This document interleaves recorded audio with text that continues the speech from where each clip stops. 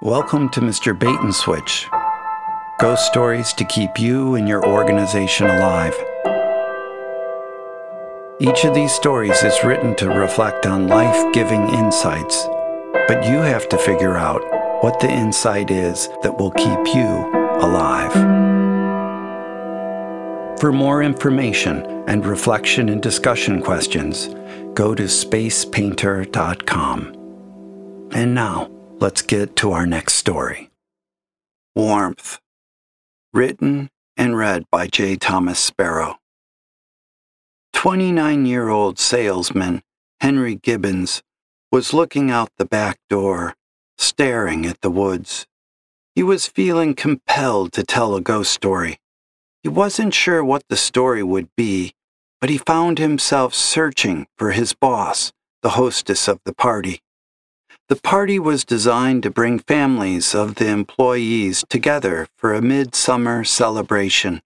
It was at the CEO's house, which was ablaze with lights and people. Henry spotted her. "Cleo," he said, "I was thinking that it would be fun for the children if I told them a story. I love kids, and you know I always have something to say." "That would be lovely," Cleo said. "Perhaps you could calm them down. I'll gather them on the deck." "Perfect," Henry said as he thought. "I will give them a bit of a fright." He thought the woods should be part of the story because they were nearby and mysterious. He felt it really didn't matter what he said. It was all make-believe. The important thing was to get the kids to listen and give them a good scare.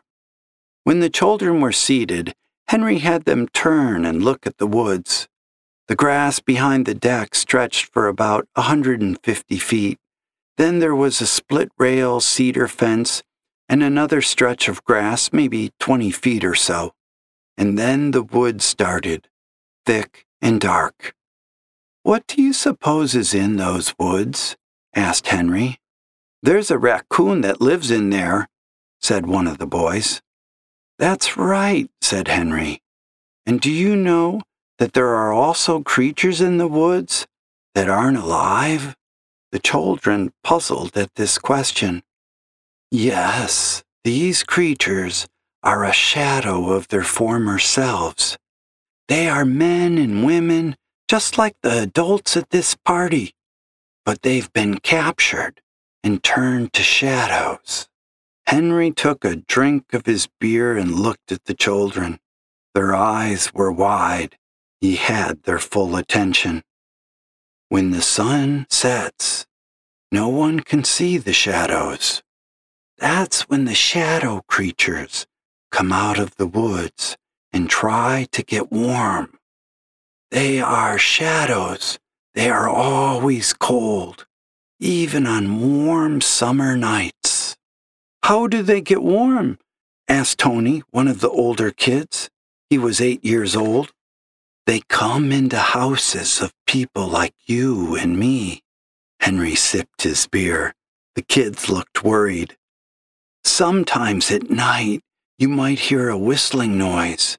It might be the wind, or it could be the shadow people trying to get into your house. They sound like this." Henry breathed in and out, making his breath whistle.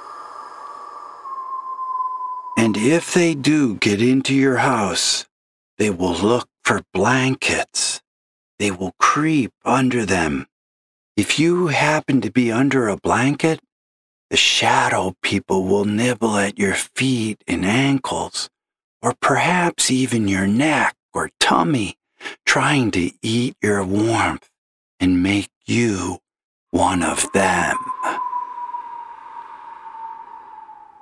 At that point, one of the little girls burst into tears. "I don't like this story." The other children joined her. "This is too scary." Suddenly, almost all the children were crying. Tony, the 8-year-old, said, "You're a bad man to make children cry." The children raced off the deck, crying for their parents. Henry shouted at them, "Calm down, it's just a funny story." A couple minutes later, his boss appeared in the doorway. "What were you thinking? How could you tell such a story to the little ones?" "Everybody likes a scary story," said Henry. "Not like the one you told. I won't tell any more tonight. Henry, I need you to leave. The children can't even look at you without crying. You should have known better." Henry got his coat, said a couple of goodbyes, and high-fived one of his friends near the front door. "Dude," said Henry's friend, "you're the one who makes the kids cry." Henry fired up his vintage Mustang and did a quick U-turn, and then took a left onto Woods Drive. The sun had just set. When Henry was about a mile into the forest, his car shuddered. 10 seconds later, it died. After a few times trying to start the car, he got out and shut the door so no mosquitoes, moths, or whatever else was flying in the twilight would get into the car. Henry pulled up the hood and stared at the engine compartment. He could hardly see anything. He went back to open up the car and grab his phone. It was locked. The keys and his phone were inside. It was one of the dilemmas of having a vintage car. It was easy to lock the door with your keys inside. He went back to the front of the car and closed the hood. At that instant, Henry felt something on his neck. He thought maybe it was a bug and slapped his neck to try to kill it. Whatever it was, he felt a definite sting. He shrugged it off and started walking back toward the party. A few steps into the trip, he saw a shadow move across the road in front of him. The woods were dense on each side of the road. Henry thought that it must have been the last bit of light mixing with the coming night. Yet he suddenly felt uncomfortably alone. A few steps more, and Henry saw another shadow pass in front of him. He stopped walking. He could hear the wind whistling through the trees. A second later, he literally jumped in the air as once again he felt something on the back of his neck. It was more than a tingling. It was painful, like a bee sting. He couldn't find the bee. He rubbed his neck. It was wet. Was it sweat or blood? He looked at his fingers. They had blood on them. Henry decided to jog back to the party. He could hear his steps on the gravel crunching the rocks. Every step seemed loud. He wondered if he was calling attention to himself in the stillness. Perhaps he should walk quietly along this deserted road. He felt another sting on his neck, this time lower though, and more towards his back. That pain made him start to sprint. He was running to get out of these woods. At this pace, he would be out in just a few minutes. He felt a bite on his ankle. Something was tearing into him. He screamed and tried to swat at his leg while running and tripped himself. He tumbled to the ground.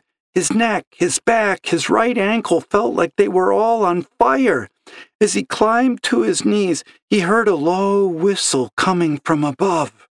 He turned toward it and saw a shadow hovering over the ground, a kind of breathy whistle emanating from it. Henry managed to get himself up. He forced himself to run.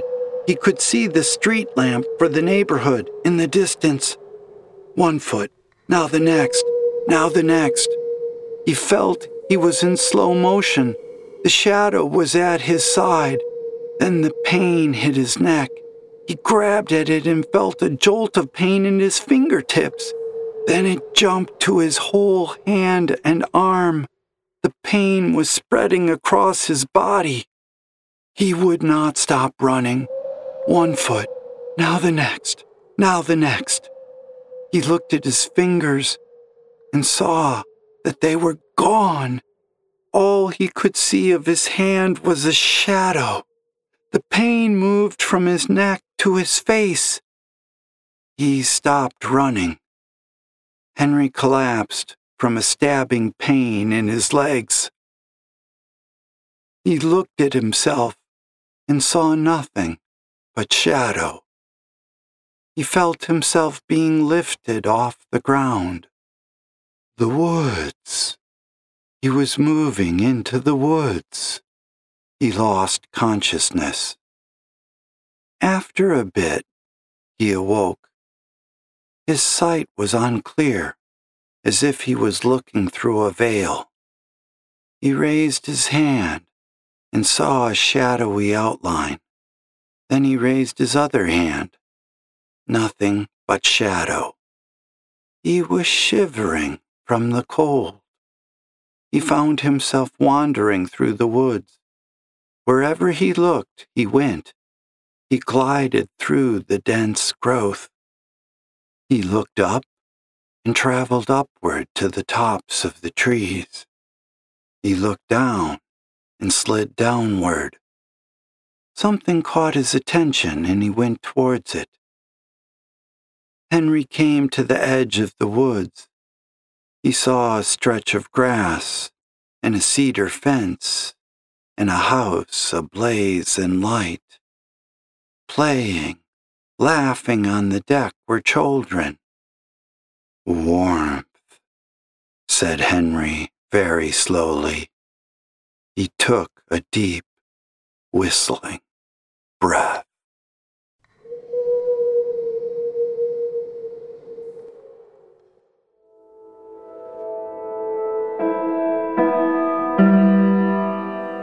Thanks for listening to Mr. Bait and Switch, ghost stories to keep you and your organization alive. Remember, to see reflection and discussion questions, go to spacepainter.com. This podcast is brought to you by Resounding Source Audio.